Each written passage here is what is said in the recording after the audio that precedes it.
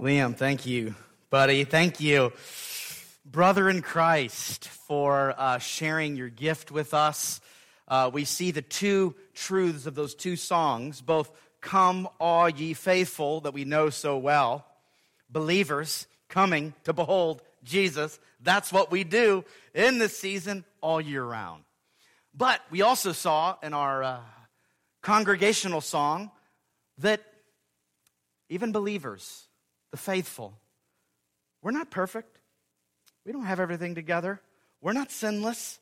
And so at the same time, the faithful come, but at the same time, we come, all ye unfaithful. Meaning, this season, this gospel, this Christmas is not for people who have it all together, not for perfect people, but for sinners needing a Savior.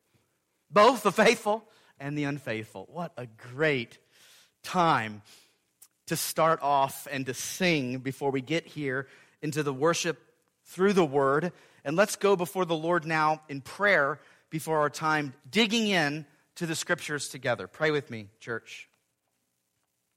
Father, we come to you humbly as your people, as believers, but we recognize even that we need you and we need your Son because we're unfaithful. We couldn't figure it all out. We couldn't and can't save ourselves. Our hope is in you, not in ourselves, not to us, but to your name be the glory. We give you glory. We're here for you. We pray, O Lord, that you'd encourage us in your word. As the general of believers, as the king, as the Lord, we submit to you and what you might reveal to us today in your word. Help us all to have hearts attuned to what you might open up to us today in your word. And help me be faithful to preach what you revealed, not my thoughts, but your thoughts from your word. We say this in Jesus' name. Amen. Well, Pastor Wood just did a really nice job, didn't he? Leading us in our Advent reflection on peace. But what if I followed up that to say that Jesus didn't come to bring peace in all situations? Sure, he brought peace, didn't he, with us and the Father through his obedient sacrifice on the cross. But for others, you see, who are not his people, who are not his sheep, he brings the opposite of peace. The Scriptures reveal that. Even our passage today, he brings strife, division, and even hostility with those who are against his ways. Now you might say, Pastor, that's not a very attractive message. Why can't we just say that God is just happy about everyone and everything and has a wonderful plan for everyone? Why are you bringing this negative stuff in here? Why can't we just keep it light and feel good during this joyful, and it is, Christmas season? Well, I could say that God is just kind of for everyone and everything's going to be nice and good for everyone all the time. But if I said that, I'd be lying to you. And I'm not going to do what even many pastors deploy in an ear-tickling tactic. I'm not going to do it. I'm not going to just give you happy, clappy, sentimental. I can't do that. If we just think about Jesus' sermon right here that we're in alone, we can put an end to all that spiritual sounding kind of nonsense, if you will, that people try to peddle for popularity and feel good sentimentality, nostalgia, things of that nature. The sermon here that we've been seeing in Matthew chapter 10 for the last several weeks is this personalized homily for his 12 apostles. He preached it directly to them before he sent them out about their mission in a fallen world. And as we've been seeing, did Jesus say that when they went out into the mission field to the harvest, that they would be welcomed and showered with praise and gifts by all? Everyone would be bubbly. Everyone would be happy. Everything would be peaceful. Everything would be okay. Is that what Jesus has revealed to us in Matthew 10? No, it's not. Not at all. Picture this, okay, here. Picture the ear-tickling pastor of the time of Jesus.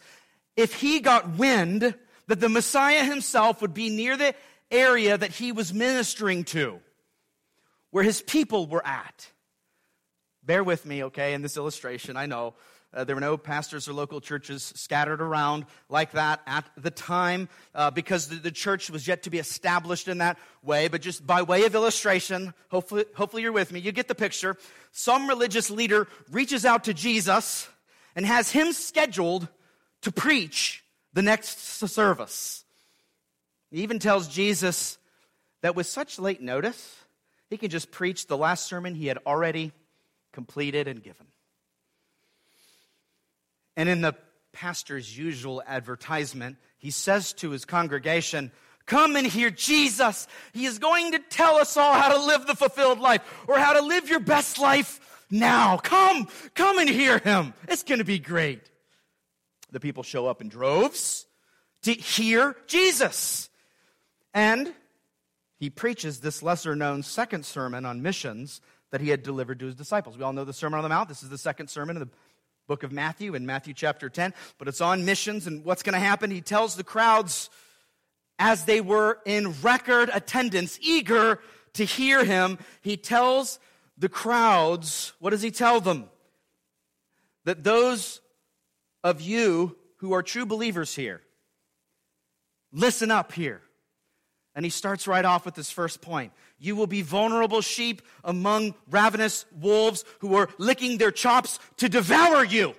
That's how he starts a sermon. We saw that before. Point number 2. You will be flogged in houses of worship, kidnapped and dragged before the authorities to be questioned with your life on the line. Oh, this is getting good. Hopefully everybody's excited about this. Point number 3. Betrayed even by your own family. Hated by the majority. And henceforth kicked out of many towns that you visit. Now all who want to join the church, come forward now for invitation. That summary pretty much catches us up in this sermon before we hear its end today, at the end of the chapter. We've seen the gospel farmers sent out, and that the persecution that was going to be ahead for them. And now we're going to see at the end of the sermon in chapter 10, exclusive discipleship. To see that Jesus calls his disciples, which includes you here, if you're a Christian, if you're a believer, Jesus calls Christians to prioritize him over families, friends, and even our very lives. Let's see it from the text in our first point. And number 1, Jesus above family. Look with me now at Matthew 10 and verses 34 through 37. Do not think that I have come to bring peace to the earth. I have not come to bring peace, but a sword. For I have come to set a man against his father, and a daughter against her mother, and a daughter-in-law against her mother-in-law, and a person's enemies will be those of his own household. Whoever loves father or mother more than me is not worthy of me. And whoever loves son or daughter more than me is not worthy of me.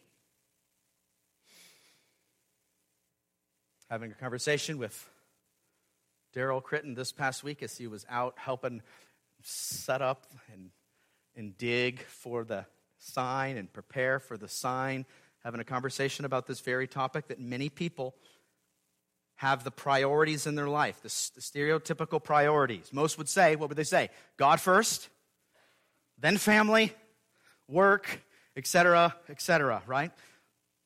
But do most people actually believe that? Do most people actually live that? Do you?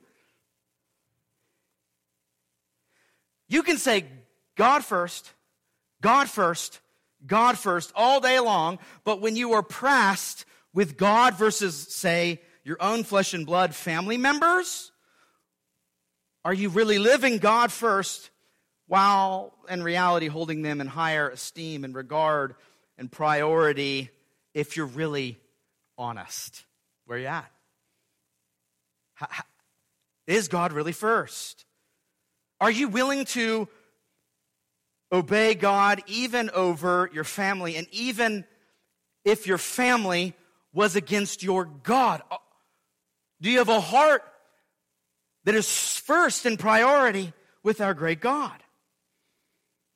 And since we're in the holiday spirit and Christmas season, it reminds me of a sermon I preached on John 3:16 through 21 during the Christmas season at Marietta Valley Church in California, which, as many of you know, was the pastor that I served at before coming to Gallatin. We know the song played around Christmas time each and every year, the very happy and gleeful, lighthearted and nostalgic, "Have a holly jolly Christmas. It's the best time of the year. Oh, by golly, have a holly jolly Christmas this year." You're singing it and it's stuck in your head all day. I'm sorry. But Jesus did not come to the earth to create a bonfire and have everyone sing Kumbaya.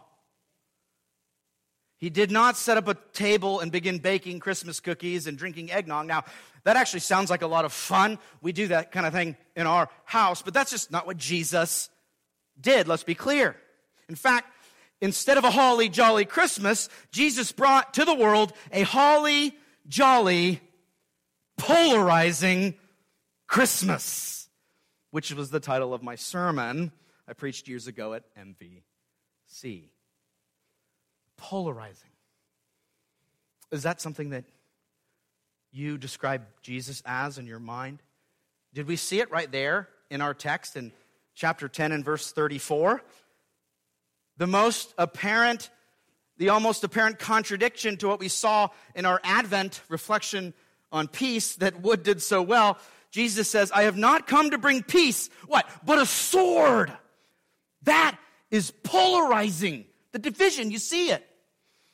We see that Jesus did not bring peace among all mankind, one with another, with each other, but he brings, of course, peace with God, and those who have peace with God aren't promised, I hope we can see it clearly from the Bible, our best life now, but persecution, divisions with their own family, with unbelieving family members even out to persecute and kill some believers in some situations, as we saw last week.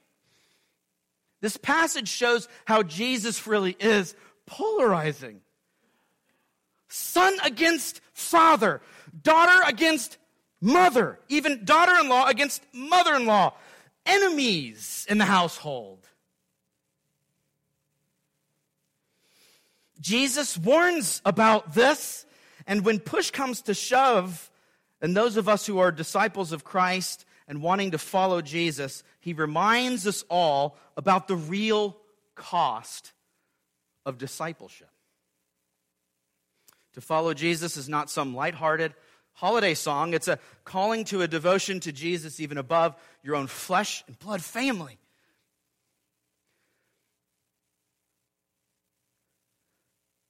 And if you aren't willing to choose Jesus over your spouse or kids or parents or in-laws, then you aren't worthy of bearing the name disciple or follower of Christ, because disciples put Jesus as number one, even over their beloved family. You say, not worthy? Not worthy? That's strong. Are you saying that I'm not a believer if I choose family over Jesus? That's not what I'm saying. It's what Jesus said. See it again in verse 37. "Whoever loves father or mother more than me is not worthy of me, and whoever loves son or daughter more than me is not worthy of me." Do you love God, church?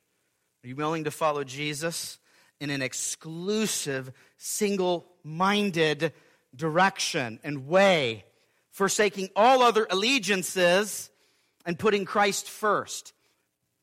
All other primary allegiances. This doesn't mean that we disrespect our families or, Jesus teaches about how we should honor our families and these types of things, but where's the primary allegiance? Who's first? Jesus is calling us to exclusive discipleship. Do you see that? Where are you all at in this?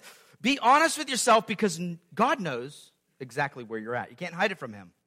When persecution comes because of Jesus, even amongst your family, do you side with him against the kids?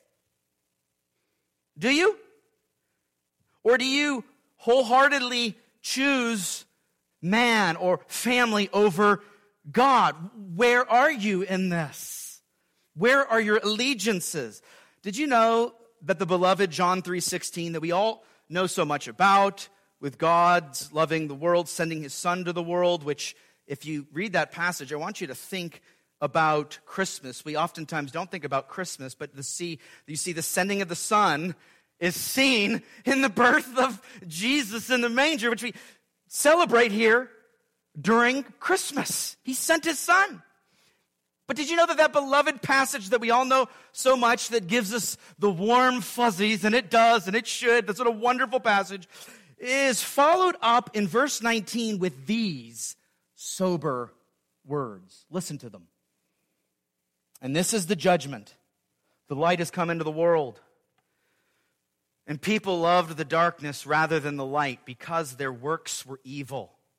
For everyone who does wicked things hates the light and does not come to the light, lest his works should be exposed. But whoever does what is true comes to the light, so that it may be clearly seen that his works have been carried out in God. Do you see the polarizing Christmas and polarizing Jesus right there in the context of this most famous passage that everyone knows in John 3:16? Not everybody responds to Jesus in the same way. Some people love and worship and go to him and love the light, and some people hate Jesus, want nothing to do with it.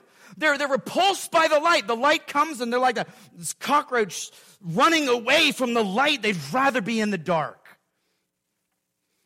Jesus, as light, though, divides some who hate the light and others who love it. We see it. Do you see that conflict amongst different polarizing responses to Jesus in our day and age, maybe even in your families? Do you see it? It's no wonder that we saw in our passage today that Jesus does not bring peace to the earth, but a sword. A 60s, talking about 1960s, bearded, drugged out cult leader might try to have everyone hold hands and get in a circle and sing peace and let's sit in peace. Let's all just have peace in that way. But Jesus is not like that for more than one reason. I hope you can see he's not like that. He brings not peace to families and peace with those on earth that have not trusted him, but a sword. Of course, to clarify here, a sword does not mean the physical sword of judgment and militaristic war. Jesus tells Peter to put down the sword and not defend him. He's not trying to create this vigilante army war or anything like that. And Christianity doesn't bring the sword and a kind of theocratic judgment like maybe Islam, we see in Islam in certain countries today. That's not what it's getting at. No, this sword is a sword of division between believers and unbelievers. Do you see that? Many Christians, many here in this room, have experienced that division with unbelieving family members, and that is exactly what Jesus is anticipating here and pointing to here. And he wants us to be following him primarily. He's not interested in his disciples dividing themselves between devotion to him and a kind of greater devotion even to family ties. But he calls us all to exclusive discipleship that does not share allegiances in terms of the top, in terms of the primary priority with anyone or anything else. In John 14:6, Jesus said, I am the way, the truth, and the life. No one comes to the Father except what? Through me. That means, to those who've never put this together, maybe some here in this room, that the exclusive way, the only way to heaven and the only solution to all mankind is Jesus alone. There's no other inclusive way. There's no other saviors. There's no other way to heaven. The road is narrow, as Jesus says on the Sermon on the Mount. He's just repeating that here. Any kind of come one, come all. We want all unbelievers to hear the gospel and come to faith, but we're not going to say it in such a way that says, well, yeah, you could get saved in that religion over there.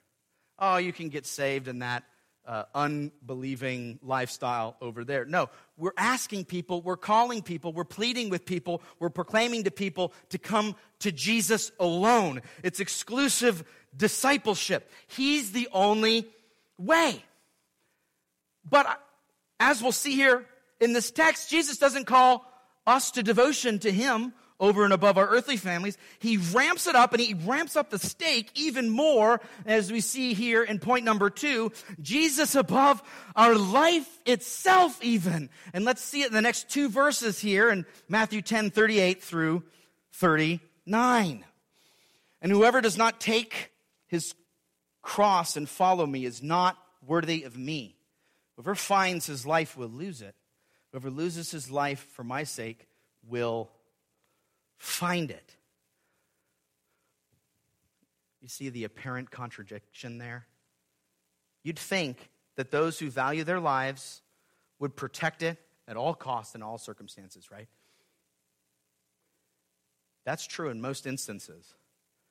Even for Christians. For Christianity is not proposing a kind of unwise, vigilante carelessness that has the attitude, who really cares whether I live or whether I die? Who cares about my life? My life is purposeless, meaning. That's not what's being revealed here.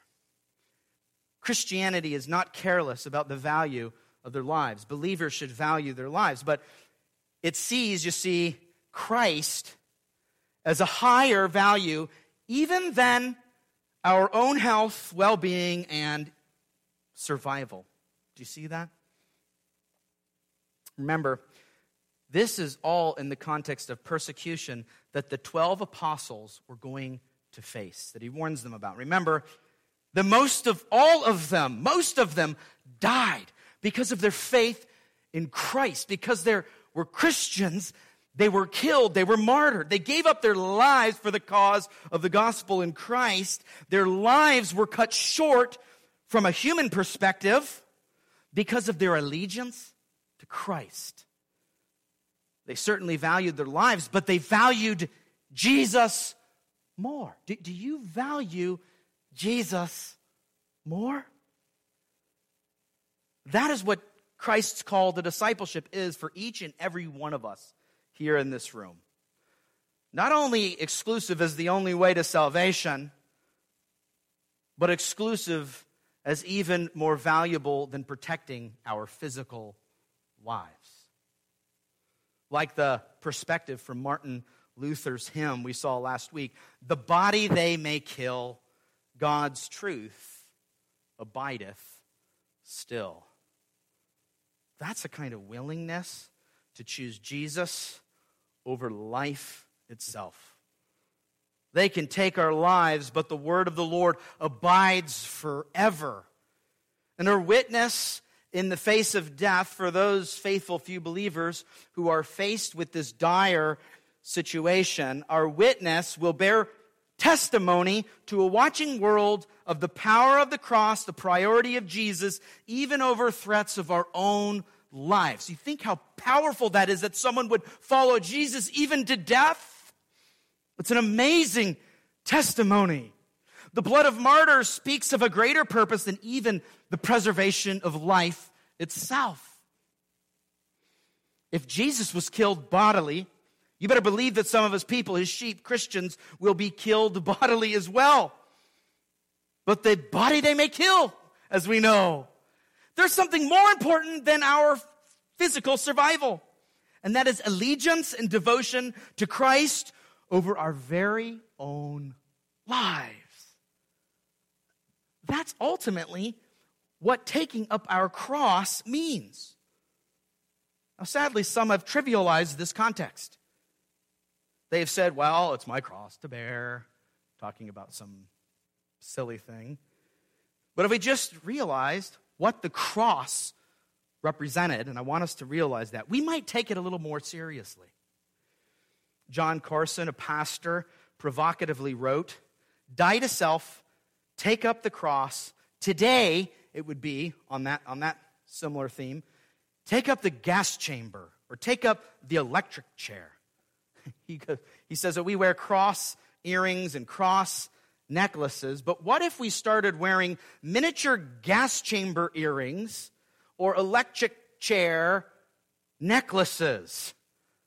He says that would more fully capture the essence of what Jesus was saying here. Do you see it? Pastor Corson goes on to say, we sing the hymn, "There's room at the cross for you." But what if we sang, "There's room in the gas chamber for you"?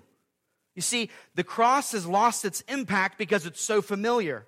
But these people at that time who heard Jesus say, if you want to come after me, you've got to take up the cross. It would be like us hearing, if you want to follow me, you must take up the electric chair and die in a degrading kind of death. The cross is no easy, lighthearted, happy-go-lucky, oh, by golly, have a jolly good time and holly jolly Christmas. That's not what the cross is it? It's a tool of execution that Jesus took up for us and our salvation. He went to the cross knowing what it was, which is why he sweat drops of blood in the garden, anticipating this terrible experience that he knew was ahead of him. It was not an easy thing that Jesus did in taking up his cross, but he did it anyways. He took our punishment on that tree. And we owe everything to a Savior like that, don't we? He saves his people from their sins. He saves you from your sins. He saves me from my sins. Truly, through the work of Christ, he saved us all. Through that bloody, torturous cross, that execution tool. He saved us through that. But he calls us, you and I, if we're believers, as followers of him, to take up our cross, not to earn salvation, not at all. Don't get it wrong here. And not even a willingness to die for Christ's sake can earn anyone forgiveness of sins. That's an impossible. That's not how we're saved. No way is this pointing to a kind of a works boasting kind of, look at how dedicated I am. I even go to death, and that's how I'm going to get saved. Not at all. This is not salvation by martyrdom, as one pastor helpfully clarified. But this is exclusive discipleship, following Jesus as committed disciples, even to our very deaths because of him, if we're called to that, due to our allegiance to him and love for him. I want us to see that we'll have strength that we might also find in him in those times, as we saw last week. No one could do that without God's help. No one. It's impossible. Neither you or I could do that without God's help. And there's certainly lesser applications of cross-bearing that would relate, of course, to the day-to-day lives that we live, even being willing to face lesser forms of persecution, like maybe being unpopular in the eyes of the world or the eyes of your family, the eyes of your children or spouse, maybe being unpopular because of Jesus. But since the cross is literally the instrument of Jesus' future death that he will go to later, as we'll see later in this book, the disciples, even if they didn't fully grasp it all right here and now, certainly later made that connection when Jesus took up that cross for them, for us, for our salvation. And quite movingly, really kind of just struck by this as I've been thinking about it this past week and last month in preparation. Some of his disciples who were listening to this very personalized sermon of Jesus to them would physically also have to take up literal crosses in their future martyrdom. Oh, wouldn't you think that these words would be relevant, practical direction and help in terrible times like that? And if you're here today and you want the key to a happy life, if you want your best life now, you need to be able to live with faith in light of this paradox that we're seeing here, the apparent contradiction. That those of us who want to truly find our lives and live our lives to the fullest must be willing to lose them for Christ's sake. Like I said, it's not easy, but a true child of God will not only pick Jesus before family, but Jesus even before their very own lives. Are you a true child of God? If that's you, if so, give him your whole life and follow him, placing him above it. This leads us now to our third and final point. And number 3, Jesus above friends, above family, above life, and now above friends. Look with me in your Bibles now at Matthew 10, verses 40 through 42. Whoever receives you receives me, and whoever receives me receives him who sent me. The one who receives a prophet because he is a prophet will receive a prophet's reward. And the one who receives a righteous person because he is righteous receives a righteous person's reward. And whoever gives one of these little ones even a cup of cold water because he is a disciple, truly, I say to you, he will by no means lose his reward. We might as well throw in chapter 11 and verse 1 as well, because in this context, he's concluding the service, or in this sermon here in chapter 11 and verse 1. When Jesus had finished instructing his 12 disciples, you see how personal this teaching was?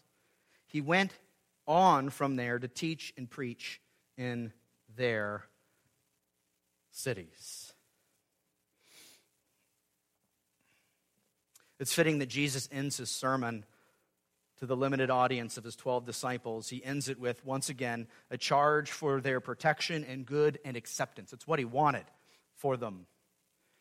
Jesus is not happy when people persecute his 12 apostles. We saw it through chapter 10 here. Or any other disciples, for that matter. It's not some sick kind of pleasure out of people hating Christians and killing them that Jesus has here. I want to be clear here. Though he knows of that very real and imminent danger, which is why he warns them and even equips them and gives them a strategy and gives them comfort to deal with this really difficult present danger and opposition and severe persecution that's coming to them. He warns of those who would oppose their message. So he tells them to dust off their feet, remember, and leave after going away from houses of people who do not accept their message and accept them. Tells them to flee from city to city when they're opposed. Not to unwisely just get themselves killed at first sign of conflict. Go out, and if this town persecutes you, just stick around and just keep doing what you're doing until they kill you. He doesn't say that. He doesn't say that. We saw that, right? Go to the next and go to the next, because there's a mission that has to go out. There's a mission for his disciples to go forward. And Jesus blesses and commends and even rewards those who treat these 12 apostles well, and he brings judgment on those who treat him poorly, as we've seen. We saw this, right? The wicked Sodom and Gomorrah will have it better in hell, it says, if that's even possible. It says that it'll be better for them than these haters who oppose the disciples in their gospel ministry. We saw that. But do you see this here? Jesus sets the agenda for who we are to befriend and who we are to support and love. Do you see that implication from this text? The towns that rejected these 12 apostles were judged for not befriending and supporting and loving these sent out gospel farmers. Jesus tells us who to receive love and support for. He cares about that. He gives that direction. He tells us who our friends should be. We might think, I choose my friends. I decide who I love and support and affirm. But if you are a believer, you know that your affections and standards of what you support has changed after you've been converted to Christ. It was different.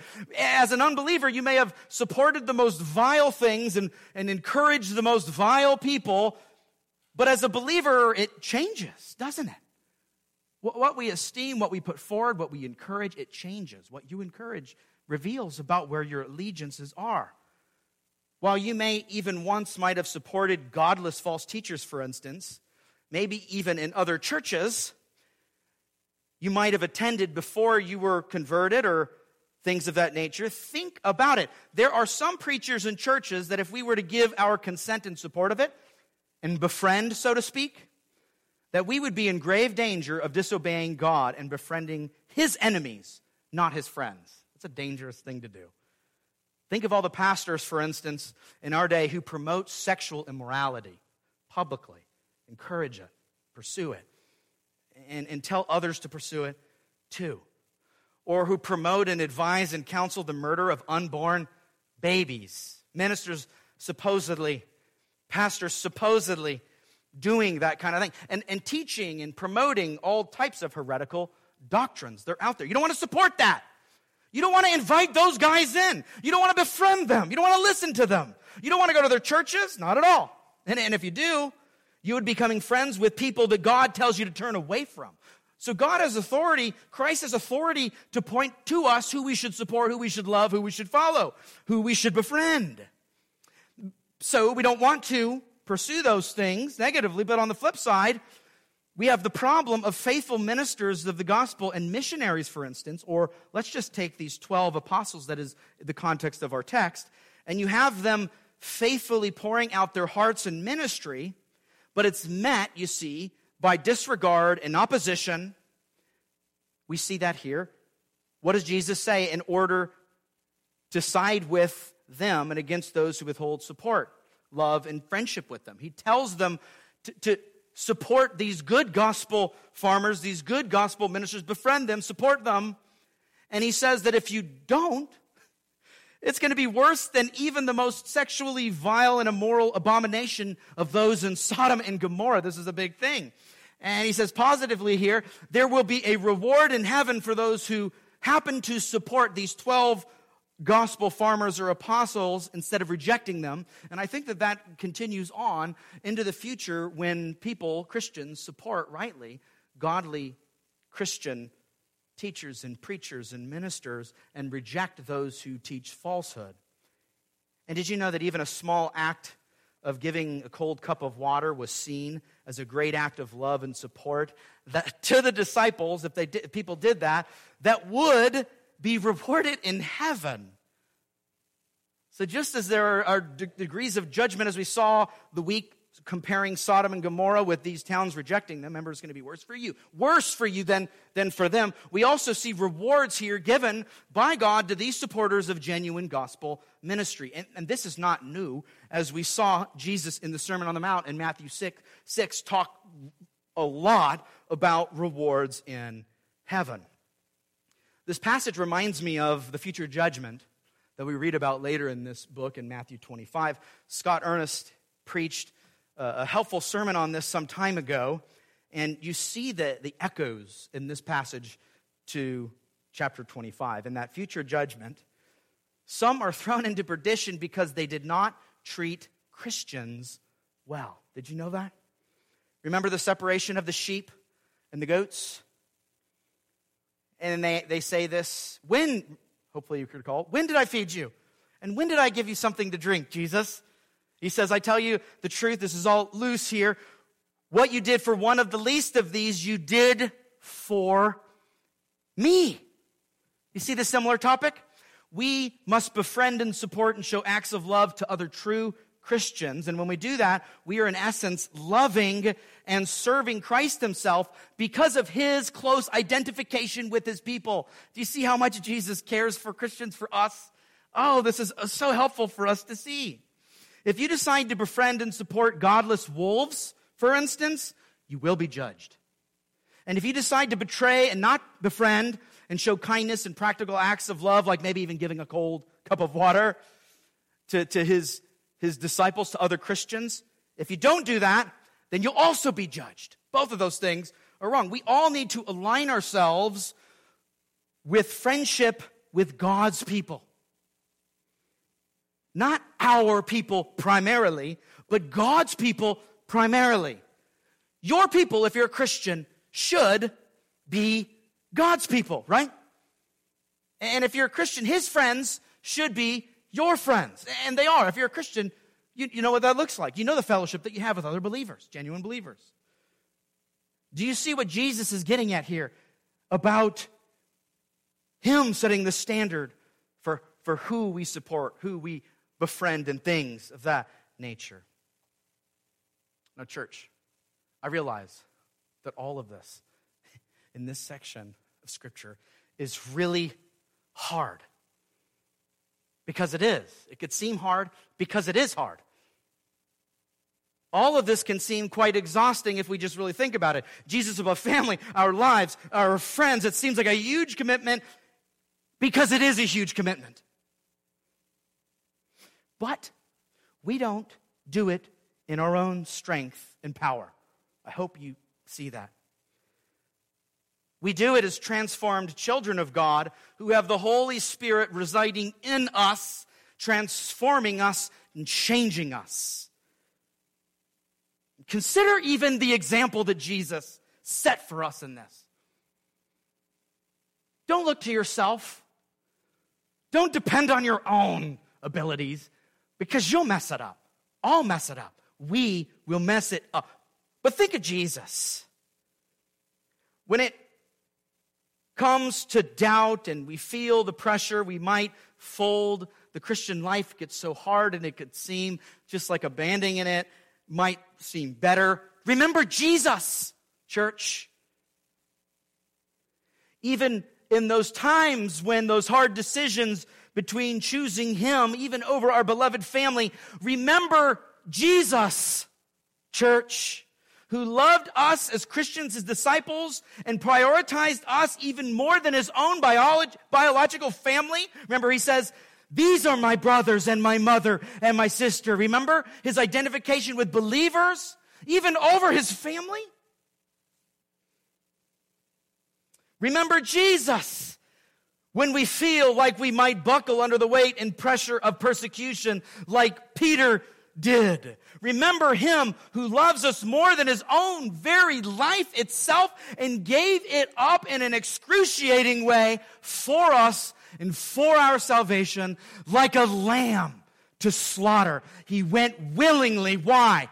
Because of his love for you. Remember Jesus. And when we wonder who we should befriend in a fallen world with all kinds of people vying for our time and attention and support, remember Jesus, church, who paid the ultimate price and gave up his life for his friends.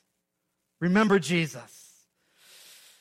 He would even go so far as making his enemies his friends by his death on the cross. So that even though the world does not have peace with God due to the rejection of the light, we as Christians might truly have peace with God through our loving relationship with Christ, even though prior to that, prior to God's work in our lives, we were but enemies of his. So really, I want to leave us with, I want to have us remembering as we go into our fellowship potluck meal today, I want to leave us with remembering Jesus. Church, remember Jesus. Remember Jesus. Remember Jesus. Let's pray. Father, we're thankful that you have not only pointed us towards how you would have us live, but you also demonstrated to us the Christian life through Jesus and his life and his work and all that he did. Lord, help us all today. Help us all to remember your Son. When it gets difficult, when we grow weary and tired, help us not grow weary in doing good. When we get fearful and worry for fear of man, help us to see the greater fear of you, that we would seek to obey and love and devote our lives to you and your Son, even over family itself, even over all the whole world, even over our very lives. Would you help us with these things because they're impossible without you? We need your help. Point us to you. Help us to see where the good life really is. Help us to see what we should be pursuing. We ask all these things in the strong name of your Son, Jesus Christ. Amen.